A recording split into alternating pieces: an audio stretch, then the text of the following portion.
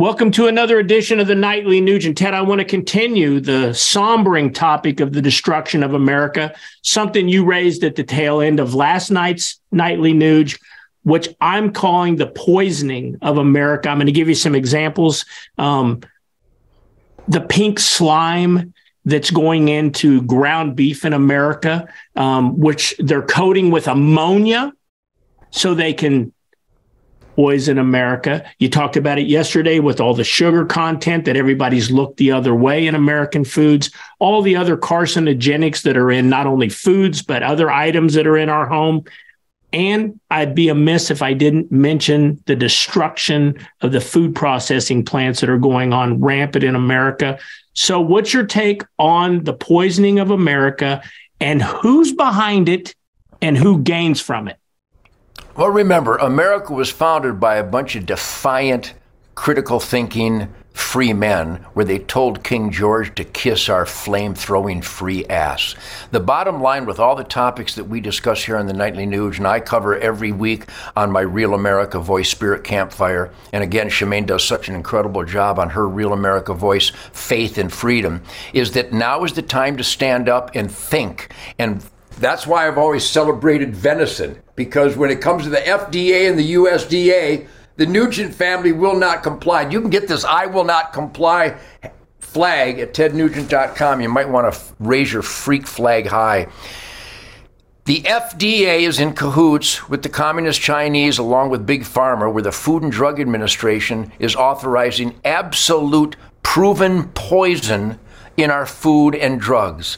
The United States Department of Agriculture, if you want one of the tens of millions of foodborne diseases and illnesses in America, make sure your food has a USDA stamp on it, because the USDA bureaucrats are in cahoots with the Communist Chinese, who provide our seed, our fertilizer, and the Roundup Ready scourge in America. Stop and think about it.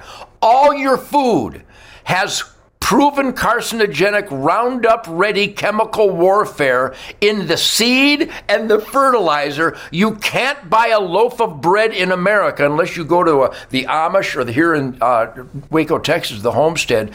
And there's another great natural product called Field of Greens, where these people are conscientious about what goes into our sacred temple. So we can improvise, adapt, and overcome the atrocities, the pure evil of the government bureaucracies that are intentionally poisoning our children and our food. And you need to hunt, fish, and trap more often, even though if your fish are downstream from, I don't know, East Palestine, Ohio, you might want to reconsider. I'm telling you, Keith, there is chemical warfare being waged on the United States of American consumers because our government is in bed with the Communist Chinese. Solwell, of course, is in bed with the Communist Chinese. So we need to make a stand. Well, they always say proof is in the pudding. Well, that's a very apropos saying for these stats. Back in 1970, Ted, about 15% of America was considered obese.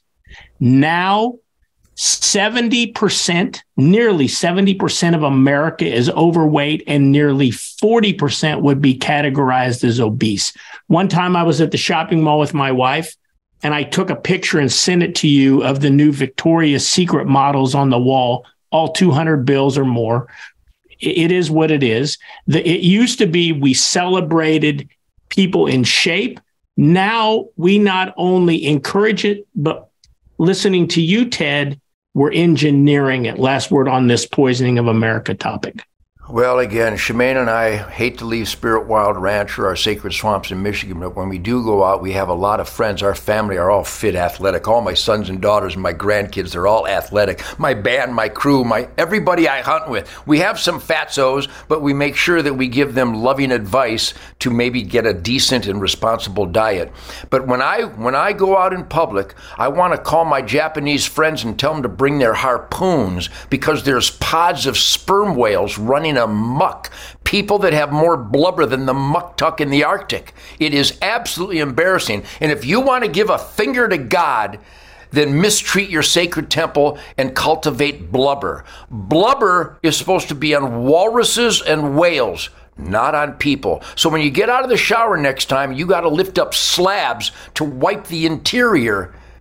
You're pissing in God's face. You should be ashamed of yourself. Am I, what do they call that, body shaming or whatever it's called? You're damn right I am, because if one of my family members started producing blubber because I love them, this is actual love. Because I love people, I'm saying you need to change your life if you've got blubber. It's embarrassing, and it's evil, and it's sick, it's unhealthy, and it's literally telling God to kiss your ass because you don't care about your gift of life. You're going to poison it anyway. That's harsh stuff, and I'm sure this will go all over the internet that Nugent's a body shamer and a hateful man. I'm not a hateful man. I'm a loving man. People who have blubber are haters. They hate their gift of life from God, so they abuse it. I want to tie that exact comment, Ted, back to something we talked about earlier this week. Could you imagine, with America now being 70% overweight, how the invasion of Normandy would have gone? And when you think about this, it used to be our law enforcement and our firefighters were in tip-top shape. Now we include gender equity things in the requirements. Now you don't even have to be a U.S. citizen, and it's okay to be a 300-pounder and be a law enforcement officer, a first responder, or in our U.S. military. Final word. Law enforcement and military should be limited and restricted to warriors. And if you can't do a push-up, you can't be a cop or a military.